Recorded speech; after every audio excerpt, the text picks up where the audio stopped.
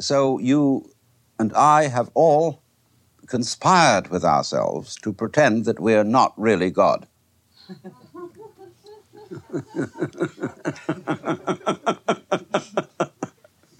Of course we are, that's perfectly obvious. We are all apertures through which the universe is looking at itself. Only it is so arranged that we don't know that in exactly the same way as we don't look directly at our own eyes.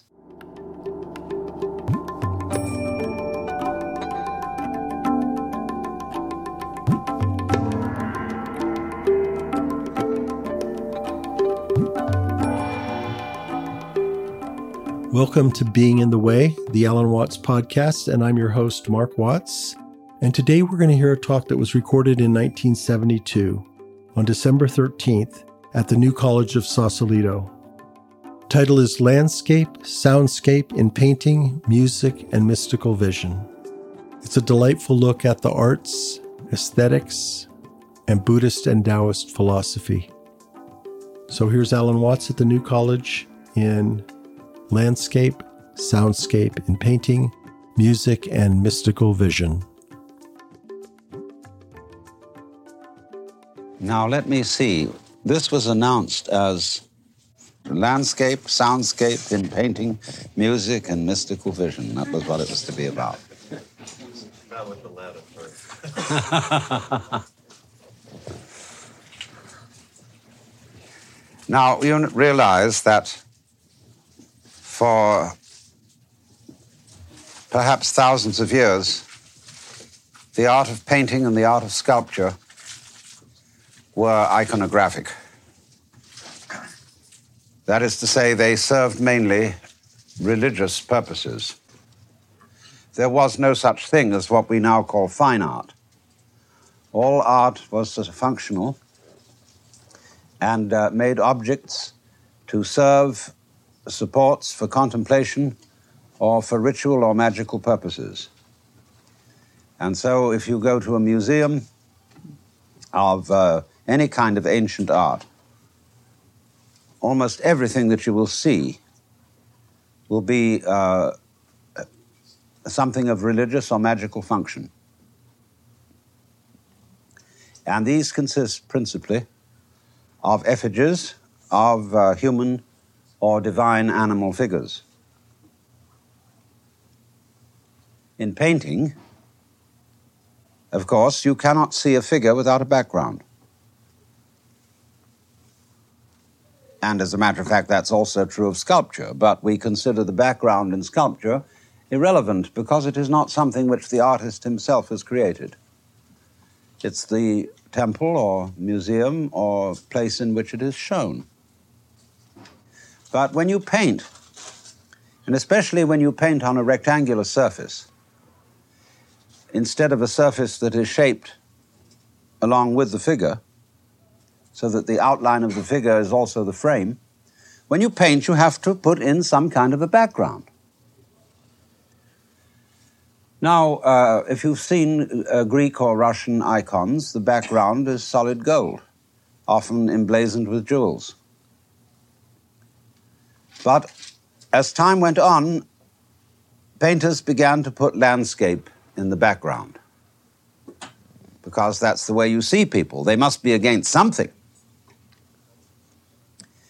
And in due course, Western painters began to be fascinated with the background. And they said to the figure, "Move over." And then there were landscapes.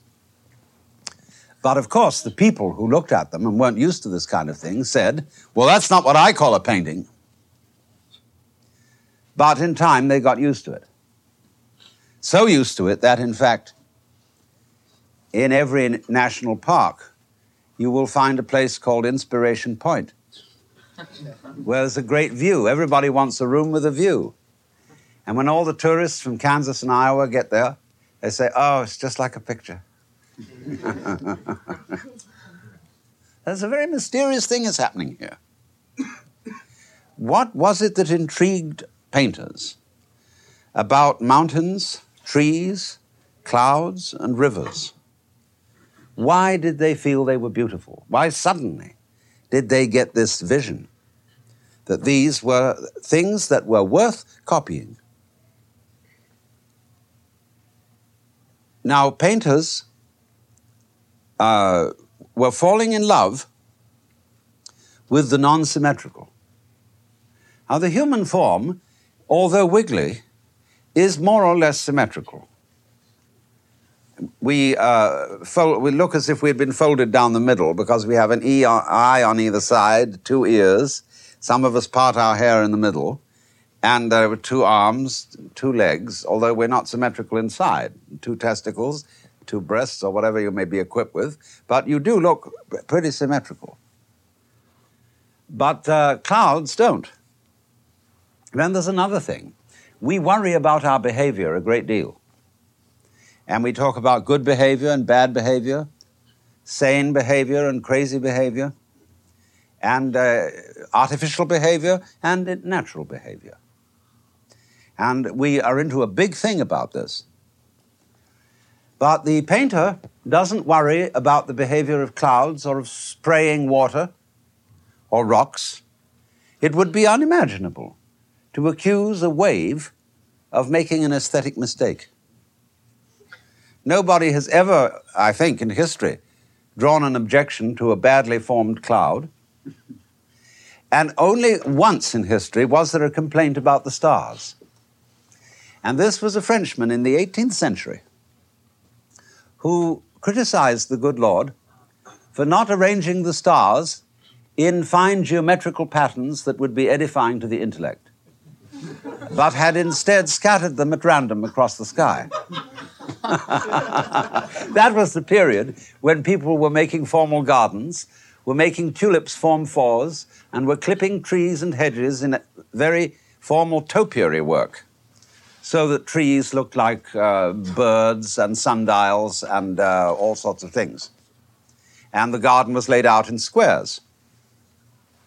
And this is a very curious thing, because we still tend to do that to some extent. When you fly across the United States from San Francisco to New York, you encounter first a long stretch of mountain country where human beings must perforce accord with nature, except in some parts of Nevada and Utah. But by and large, all our roads are curly because they have to go along mountain valleys.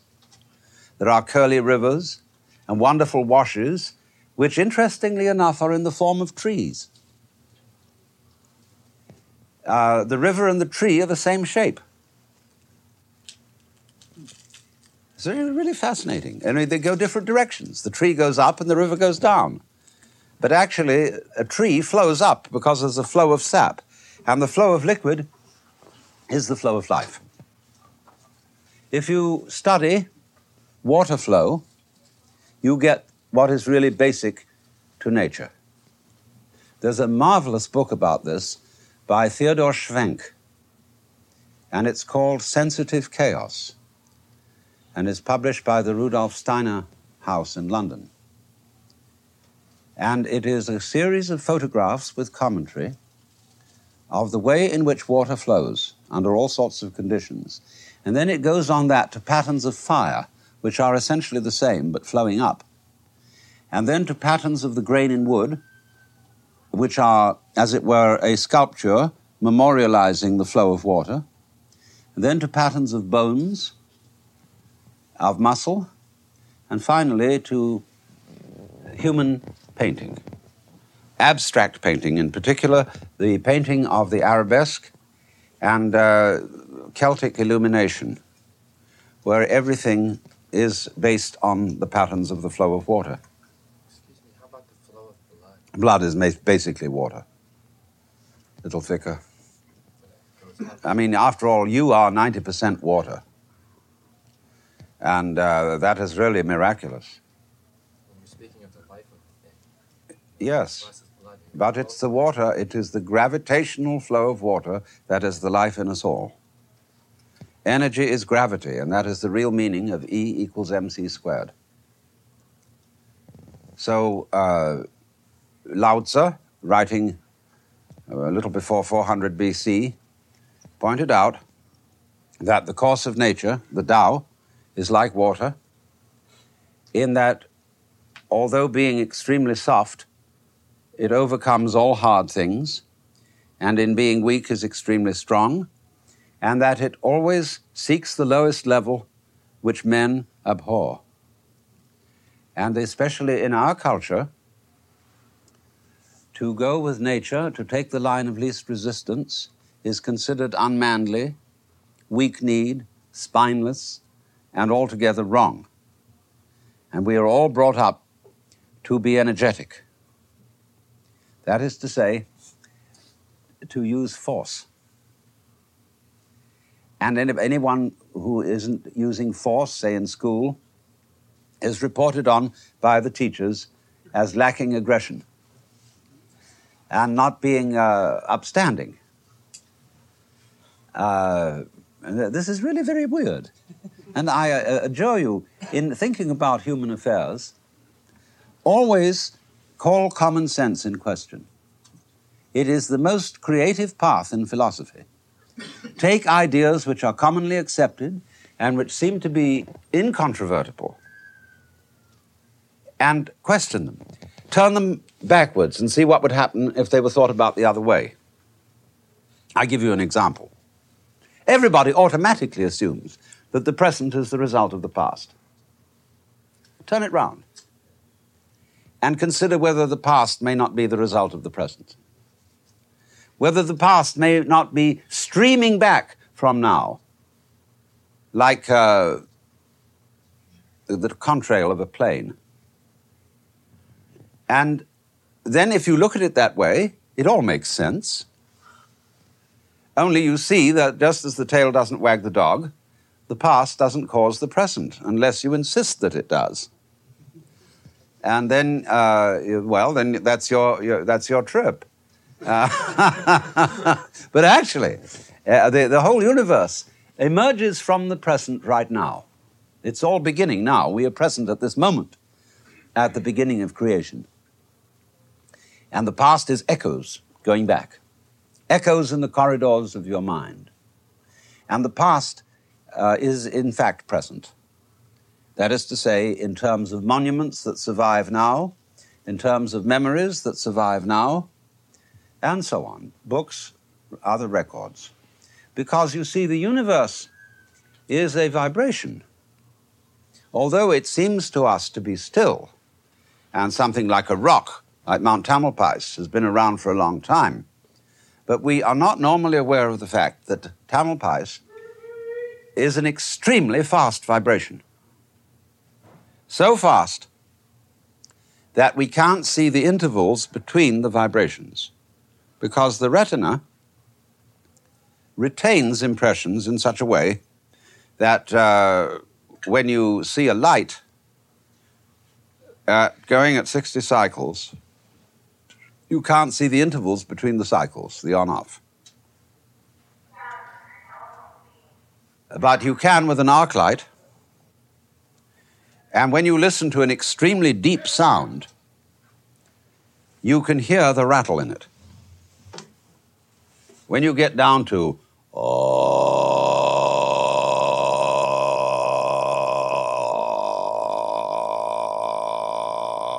you can hear the rattle. You can hear it going on and off, on and off, on and off. But if it goes very fast, you get up to you can't hear it. But actually, everything is going on and off. It's going because it's an electronic performance. And so the world is coming at you like a movie. And it's all coming out of space. See, the stars vibrate out of space. If there weren't any space, there couldn't be any stars. Couldn't be any galaxy. And so it is, something is now coming out of nothing, because nothing is perfectly obviously the root of something. You can't have something without nothing, just as you can't have a baby without a womb. So there is a hollow. And the hollow as Lao Tzu points out, is the origin of the solid. Or in a way you might say they come into being together. Lao Tzu says, to be and not to be arise mutually. And that's the basis of the I Ching, the Book of Changes. The Yang principle and the Yin principle create each other because they are likened to the south and north sides of a mountain. The south side in the sun, the north in the shade. And perfectly obviously, you can't have a mountain with one side only. Although human beings who do not perceive this principle are always trying to have the yang without the yin. They want the light without the dark, the good without the bad, the pleasurable without the painful, the something without the nothing, the life without the death. And this is, of course, profoundly illogical. So then, all this yang, yin, and yinning has, however, in it, pattern. And this pattern is revealed basically in the flow of water and how it behaves. And this is, I think, why artists copied it.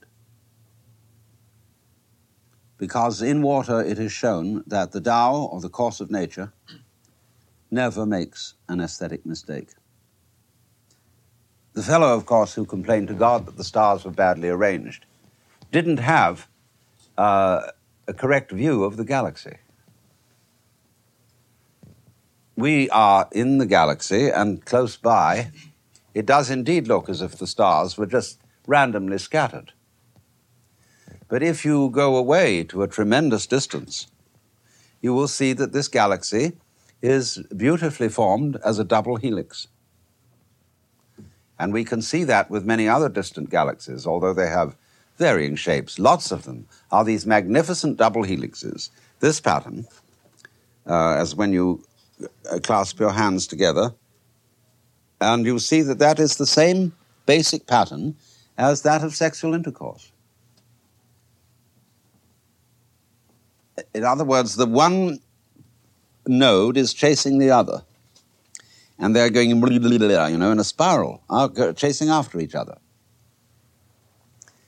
And the one node doesn't know itself, except in terms of the other one. And you would not be aware of the sensation of self, unless at the same time you were aware of the sensation of something other. Now that's very interesting. If you can't have self without other, or yang without yin, or front without back, or the knowledge of voluntary action without the experience of what involuntarily happens, then it indicates that there's a conspiracy going on. In other words, these two are different, but esoterically and secretly the same. Only when you know that,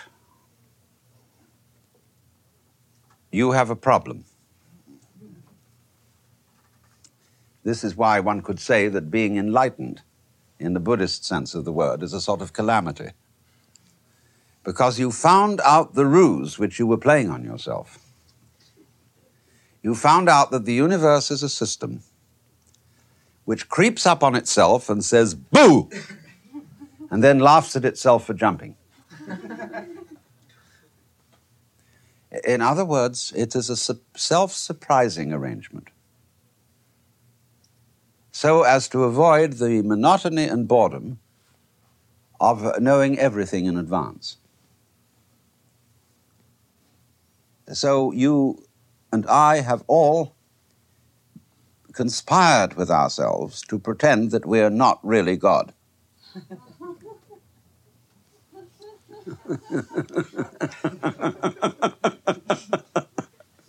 Of course we are, that's perfectly obvious. We are all apertures through which the universe is looking at itself. Only it is so arranged that we don't know that in exactly the same way as we don't look directly at our own eyes. We don't hear our hearing, and so on. There's always a blind spot. Take your head, for example. It's marvelously invisible.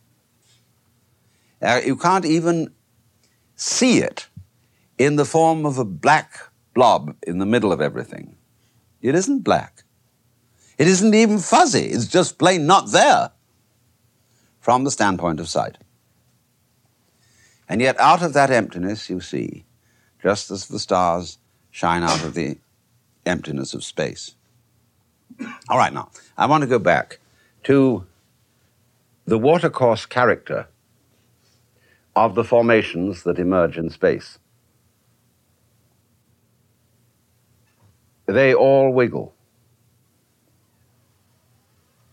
just as the roads wiggle until you get to Denver. But after Denver, where the country is flat, and the people likewise to some extent, everything goes straight. Everything is rectangles. Everything is Euclidean. Everything is straightened out, squared away. And so we have a kind of a passion, a compulsion to straighten things out. And say, let's get this straightened out. Why? I would say, wouldn't it be more fun not to have it straightened out, but rather to be made curvaceous? But it says on the road, dangerous curves. And somehow that's dangerous. Women have dangerous curves. And for that reason, attractive.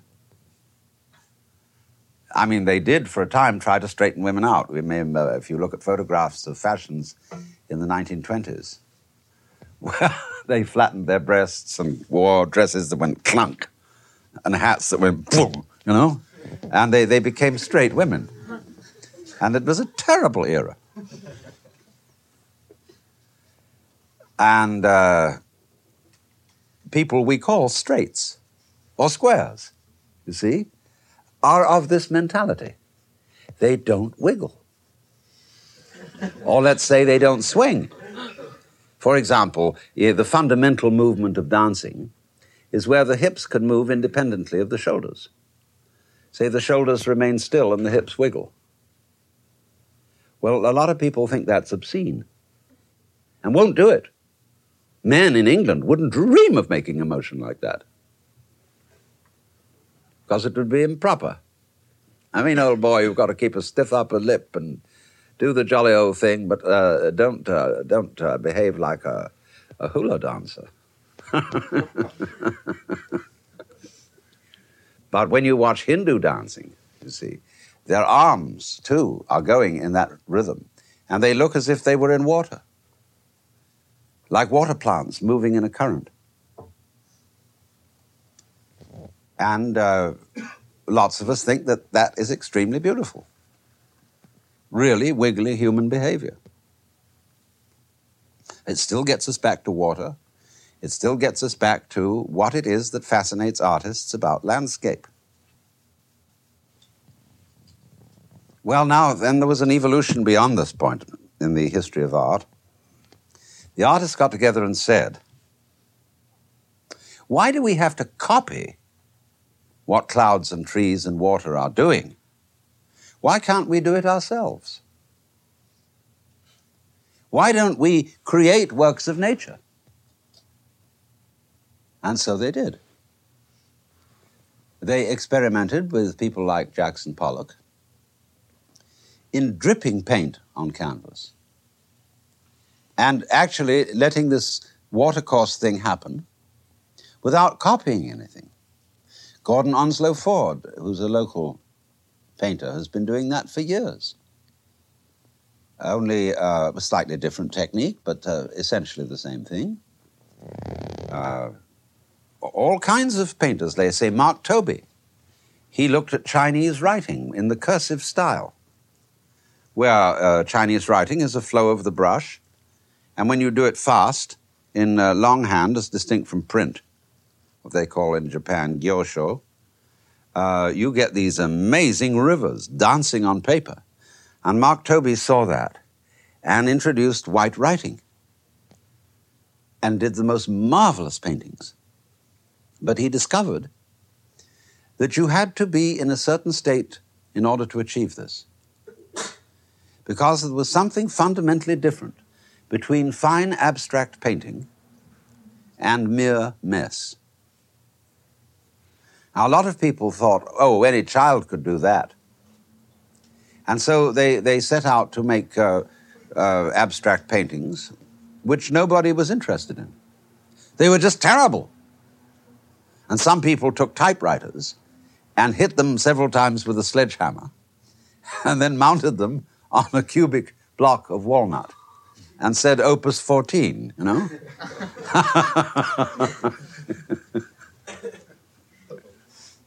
And this is completely phony.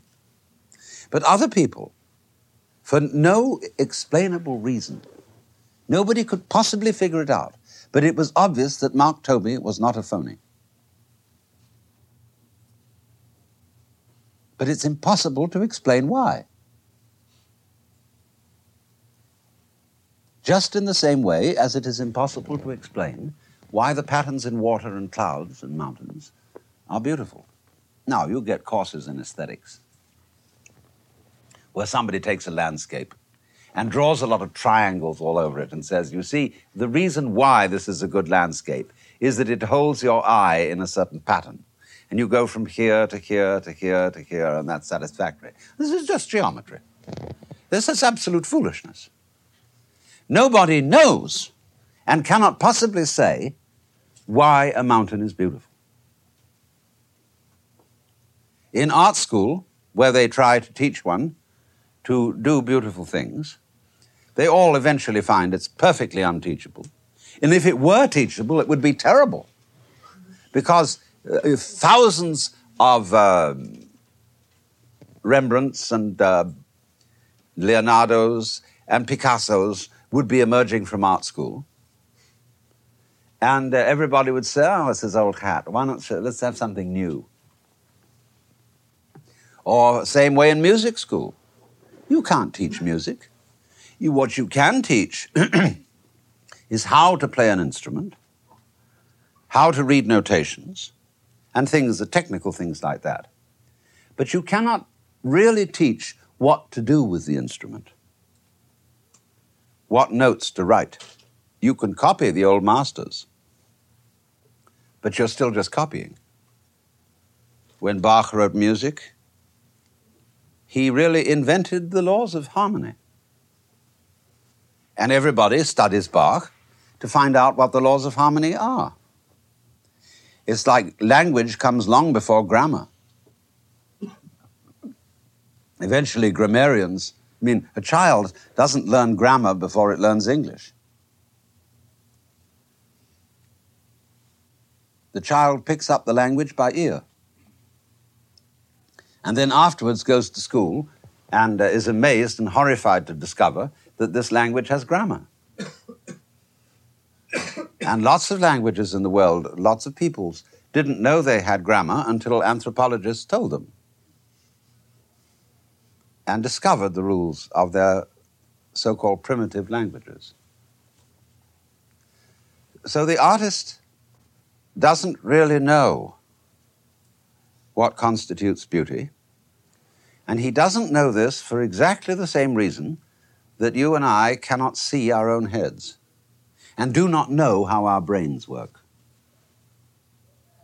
Even the greatest neurologists don't know how the brain works, and they're the first people to admit it. They don't know how they manage to be conscious. They don't know how they make decisions. It just happens. In the same way as you can move your fingers without knowing any physiology. You just do it. So in the same way, the artist manages to create the beautiful. So therefore, one may suppose that when spontaneous painting has become really understood by the great masses, that people will walk down city streets and there will be a filthy old brick wall somewhere covered with scraps of torn-off posters and bird droppings and scratches. And they'll stop and look and say, oh, it's just like a picture. Because the artist, you see, has the function of teaching one to see. Now then, let's look at it in music. Western music we'll discuss first. We're not really going into the Orient yet. Was very formal.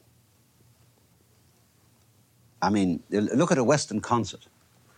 What a ritual it is. You know, all these ladies and gentlemen wearing black clothes, sitting in a great semicircle, and then the conductor arrives, and there's a tremendous hullabaloo, and bows and motions to the orchestra, then suddenly he is ready to go, see? And then this thing starts up. Well, first of all, it's on a regular beat. Say it's 4/4 time, 6/8 time, or whatever it may be. But it's all basically on a regular beat. And so to Oriental ears, it sounds like a military march, even if it be sentimental in melodic form. But everything is 1, 2, 1, 2, 3, and 4, over to the window and back to the door. See, it's all that. And very serious. You don't see orchestra members laughing at each other, as you do, say, in a Hindu orchestra. Very serious. They're up there, and they are doing the thing. That's what you're supposed to listen to. See? That's the object going on. And so, likewise, they want to suppress, in as far as possible, all other sounds. The audience must be silent. They don't want coughing, blowing noses, shuffling of feet, anything like that, because there is a thing to listen to. And so in the same way, in radio studios and television studios, what lengths they go to pretend that they're not on the radio, not in the television studio, is fantastic. You're covered with soundproof walls, and somebody looks at a clock, and it's like countdown for a rocket going off, and says, "Stand by." Everybody has to be silent. And then he points at the main speaker. Go.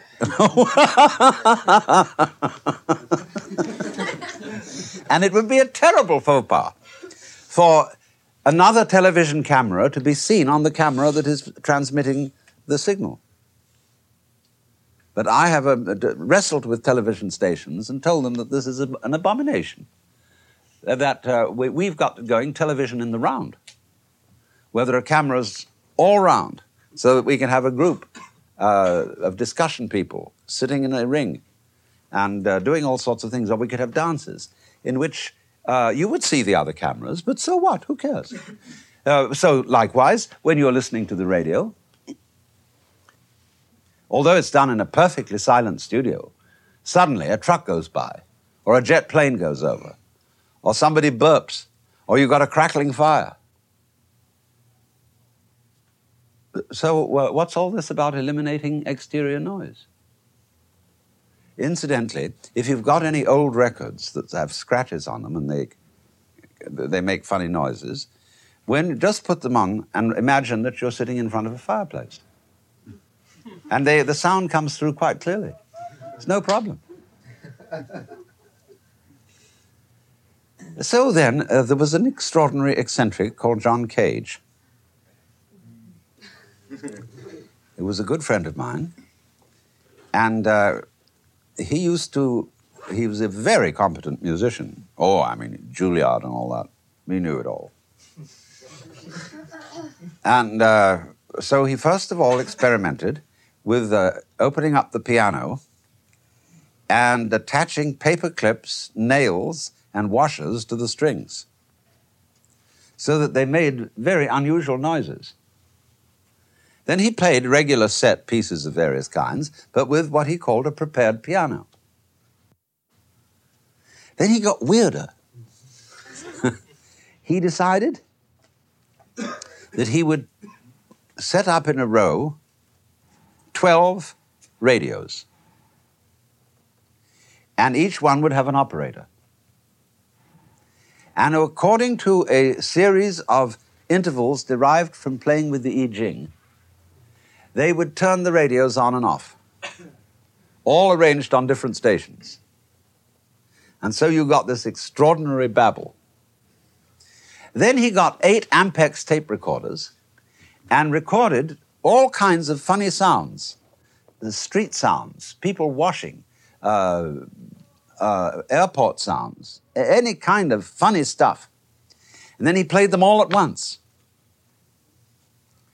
Well, then he got another idea, which was to get an enormous amount of miscellaneous noise and to play it in an art gallery where people were milling around and record the happening itself, the noise made by the audience in reaction to all the noise he had prepared originally. Then he played that back to them and re-recorded their reaction to it and then played that back. Then he gave a real one. He gave a formal concert in New York. It was one of the important halls, Carnegie Hall or something. And he appeared beautifully dressed in white tie and tails, and with an assistant to turn the pages of the score. Grand piano, everything formally set up. But the score consisted entirely of rests. And it had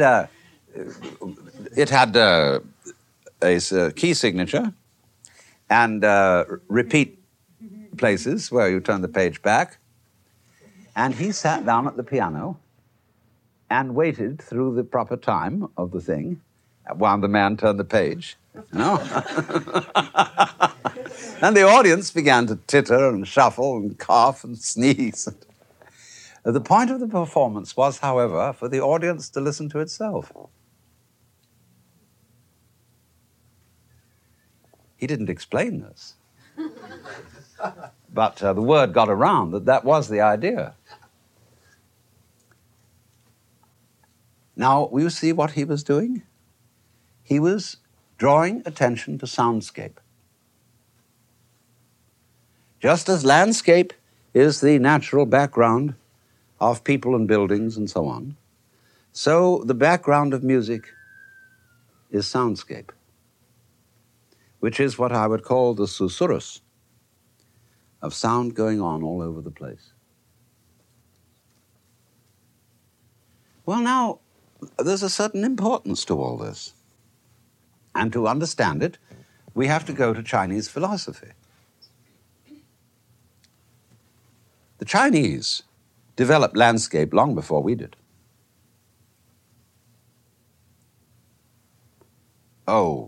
As early as 700 AD, at the very least, there were landscape painters in China. And as and when human figures appeared in landscape, they were very tiny, because they always saw man in the context of nature. They did not see man as the ruler of nature or as something independent of nature. They didn't see the organism except in relation to its environment. They had also a different concept of perspective. See, our convention of perspective is that things become smaller as they are far away from you. That is to say, less important. And there's a famous story about this. Well, several stories, for that matter. A lot of people, when we show them a perspective drawing, who don't belong to our culture, they just don't comprehend it at all. But they say the tree there in the distance is not that small in relation to something in the foreground. They just don't see it. And once when a GI was visiting Picasso during the liberation of France, he said he could not understand his paintings. Why does you paint a person looking from the side and from the front at the same time? And Picasso said, "Do you have a girlfriend?" He said, "Yes." "Have you got a picture with you?" He said, "Yes." He pulled out his wallet and showed a photograph of his girlfriend. And Picasso looked at it in astonishment and said, "Is she so small?"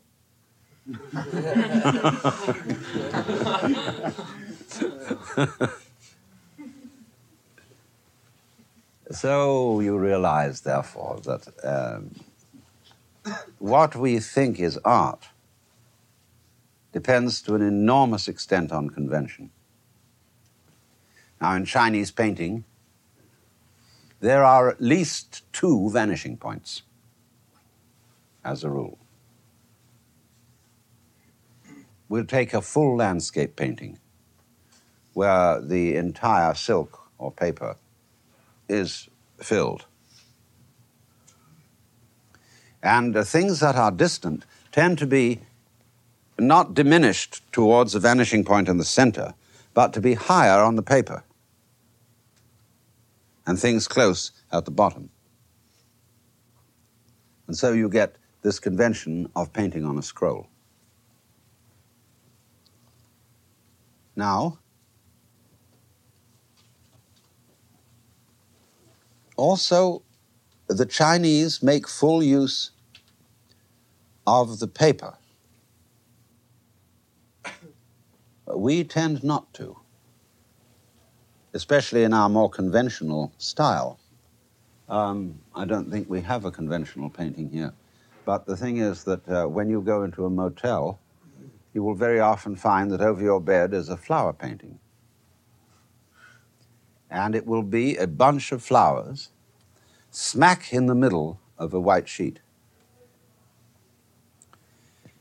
Now, this is very curious, because that renders the background null. It turns it into mere background. But a Chinese painter would never do that. If he drew a spray of bamboos on a rectangular surface, he would put them right over to one side. And then he would vitalize the empty space, because it would appear to you to be water or mist, not paper. He might bring that out with a few hints, just a single line, thin line indicating a wavelet, a ripple. Then at once that whole blank area is alive. He balances it against what is drawn, so it becomes yin to the yang. There was another Chinese painter who was a Zen monk. And the way he liked to paint was to drink lots of sake, wine. And when he was sufficiently drunk, he would dangle his hair in ink and then slosh it right down a strip of paper. Then he'd wash it out. His hair, I mean. Then in the morning, when he'd recovered from being drunk, he would take a long look at this squishel, and he'd do a Rorschach on it, and would at last see a landscape. And then he'd take his brush and just fill in a few necessary details. And immediately there was this magnificent landscape. Leonardo da Vinci did the same thing. He'd look at dirty old walls and watch them until his eidetic vision brought out an extremely vivid picture. And then all you'd have to do was to fill in the details. Like you do when you wake up in the morning sometimes, you have eidetic vision, and you're sleeping in a room where the walls are made of knotty pine, and you suddenly begin to see faces or beautiful nudes or something or other in the pattern of the wooden grain, and you bring it out. So, remember then, we go back to the principle that nobody knows just exactly how this happens. We do not know how to make something beautiful. As soon as we know, it becomes a cliché. For example, we've got techniques now for copying sculpture and jewelry and paintings that are incredible. And you can go to Brentano's or certain department stores, and you can buy the most astonishing reproductions of the greatest statuary in the world.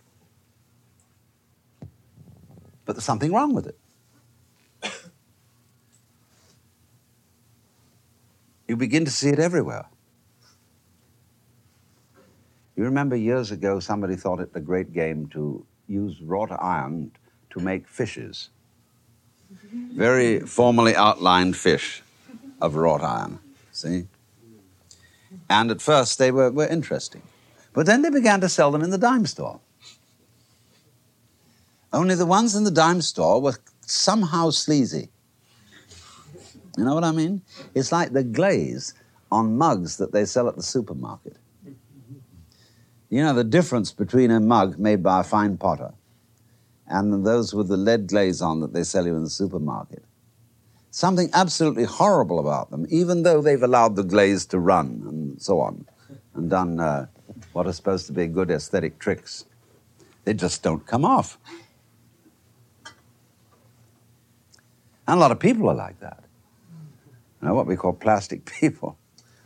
But then what is that makes a plastic person? The answer is that anything that that person says or does is going to be very highly predictable. No surprise. So it is the element of surprise somewhere, somehow, of not knowing how it's done, that is essential to beauty. All right, then. If that is the case, we have to be very careful how we handle nature and ourselves. Because, you see, we are in a passionate state of wishing to predict it all, to make it, as they say, foolproof. But it should be obvious that if there are no fools, there is no fun. That is why fools used to be in great demand. A king would have a fool present at court. The jester was actually a very wise person, as fools often are extremely wise. And they see things that other people don't see, just the same way as children do. Somebody completely naive, totally honest, but not caring for the morrow, and generally speaking, screwy, will say things that are exceedingly funny, and everybody absolutely breaks up. We used to play a game as kids. You had a book, little book, with a story in it. But every so often, a word was left out, and there was just a blank. Then we had an assortment of cards that were shuffled and passed around, and people in turns would take the first card that came and read it in while the other person was reading the story. He'd stop for a blank, and then he'd read a word. It was utterly disconnected. But everybody just broke up because of the incongruity of the fill-in. And so kids today, they'll turn on the television with no volume, see? And then they'll play a record. Maybe people talking and singing or something or other, and compare it with what's on the TV. It's the same principle. Recently, I had to visit someone who was insane and couldn't talk English anymore. This is talking nonsense. And I spent an hour with her, having an extremely sociable, pleasant conversation in which I simply talked nonsense back to her. And she was quite happy. But you see, people don't ordinarily like to do that. They're trying to correct the person in the state of insanity and see if they can't push them back into talking proper English. There's no need to do this. But what does music mean? Now, we get together and make music, but it has no meaning. except itself. Music is beautiful, like a flower, like a fern, like a cloud. And we like to look at it, just the same way as we like to look at a landscape. And so if you can listen to music, you can listen to soundscape, you can listen to just anything, and dig it. Now, this is enormous fun, but it's not generally recognized. If you just close your eyes and listen to all the sound that's going on, and you stop naming it, see, you don't call it anything, you don't identify it, but you just listen to this buzz. It's fantastic. And you also make certain discoveries.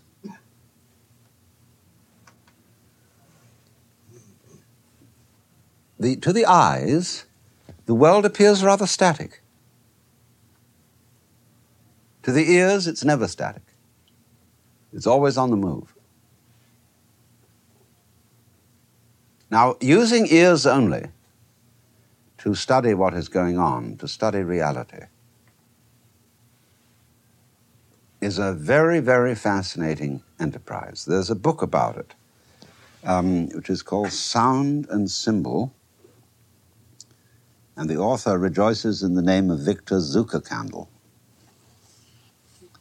published by Princeton University, and Sound and Symbol, where he uses music as a method of inquiry into the nature of the physical world.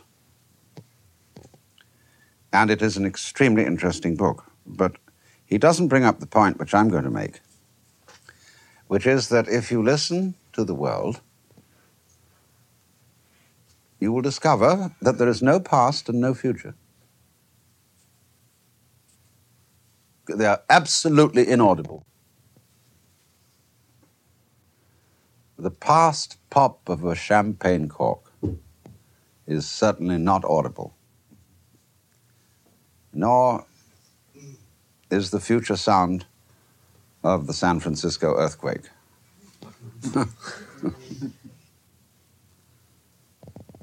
And also, you can't hear anybody listening. So if we are to believe our ears, there is no past and there's no future, and there's no difference between yourself and the sound you are hearing. It's all one. So there is a process going on, but nobody is being processed. There is just a process. That's you. See, when you listen, everything you hear is you. Or else there is no you at all. In that state of pure listening, without naming, you cannot tell the difference between the universe and your action upon it. That's kind of scary. Because when we experience the world simply as a happening, we're apt to say, well, hell, who's in charge around here? Because we always think somebody has to be in charge. I mean, doesn't somebody have to be in charge to make things go the right way? Or to make anything happen at all? I mean, don't you need a bit of a shove? Mustn't there be some primordial source of energy to goose the whole thing into being? No, there doesn't. All that is a military image of nature, where somebody's in command, based on the idea of a king, a general, commander-in-chief, who gives the orders and makes the original shove. Like, say, when you have a row of dominoes all standing up on end. Somebody flips the first domino and they go kata, kata, kata, kata, kata, kata, all the way down, and then you have cause and effect. See? That's not the way nature works. But it's an image, it's a model, in terms of which we have been accustomed to think about nature. So that God, as conceived in the West, is the big boss, who is in charge who orders all things. And then they got rid of God, around the 18th century. And people stopped believing in God, although they continue to think they ought to believe in God, but they don't really. So they got rid of the commander-in-chief and were left with the mechanical consequence of the commander-in-chief's operations. And so the universe was looked upon as a mechanism. And we talked of the mechanisms of nature and the mechanisms of the mind. And so now we all tend to regard ourselves and each other as machinery.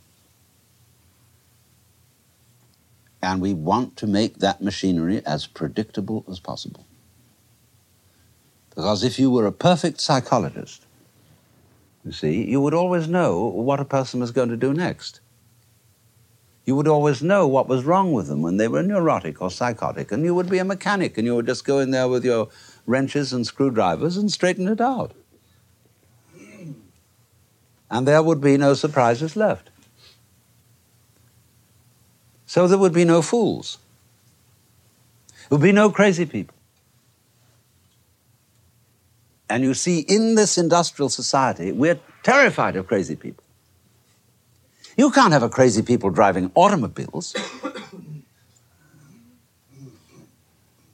And you know that it's gone so far that whether you are or are not in a fit condition to drive an automobile is just about the definition of sanity. Well, now most people are not really fit to drive an automobile, especially people who are angry or depressed, whose mind is not on the job because they're furious at their wives or in terror of their bosses and just aren't thinking about anything except that, and they're going down the road. They're worse than drunks. You can't drive an automobile while profoundly in love with the girl sitting next to you. You're thinking about her. Her vibes are coming right across you. You can't read poetry and drive an automobile at the same time. And what is this tyranny that's over us all? That we all have to be in a fit condition to go roaring down freeways in a death-dealing instrument. What's good for General Motors is good for America. So this industrial civilization is terribly tidy because it's so dangerous. If you're going to work on a production line, this thing is going whizzing along. Well, you can't be foolish. Another thing about the freeway is that you must be going somewhere. You can't be purposeless on the freeway. You can't wander. You can't even wander in the suburbs. Because if you go out on foot and start wandering, the police car will come and say, "Where are you going?" And if you're not going anywhere, well, you're obviously suspicious. So you have to be walking a dog or jogging or doing something important. Otherwise, you're a deeply suspicious character. So, the passion to control everything, to predict everything, to square everything off, is destructive of life.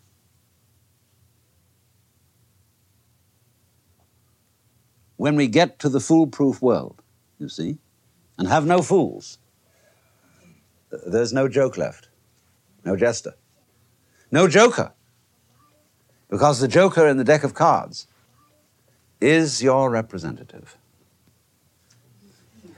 It's the wild man who can play any other card. So the more predictable you are, the less you are of a joker. When everybody knows what you're going to do, you're an ace, 2, 3, 4, 5, 6, 7, 8, 9, 10, or a knave, maybe a queen or a king, but not the joker. The joker corresponds to the man whom in Hindu society would be called the Jivan Mukta, the one liberated, a sannyasin, a holy man. He's a joker. And when you meet real holy men, you cannot figure them out. They might do anything. They are often shocking people because they do things that holy men are not supposed to do. I mean, characters like Gurdjieff and even Sri Ramana Maharshi and so on are very, very unpredictable. They're weird, but always surprising. Zen masters, I know many. You never know what they're going to do next.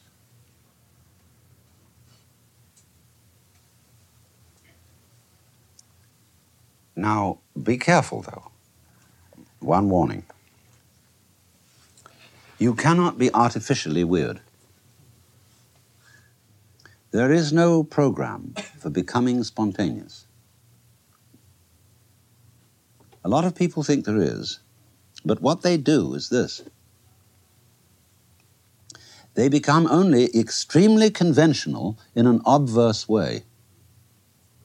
That is to say, they do all those things which are not allowed by convention. And that is following convention, you see. Just its mirror image. So when we discuss spontaneity, or say in an encounter group of some kind, where everybody is going to be spontaneous, well, all they do is they become hostile, because hostile is bad form according to convention. And so we call it being genuine. Now, I, being an Englishman by origin, I have been brought up to preserve fairly good manners, be civil to people, not lose my temper, and so on. And I feel perfectly comfortable with it. I don't have to flout those standards in order to feel real. But a lot of people tell me I'm not really there. We want to see the real you. Are you in touch with your real feelings, they'll say.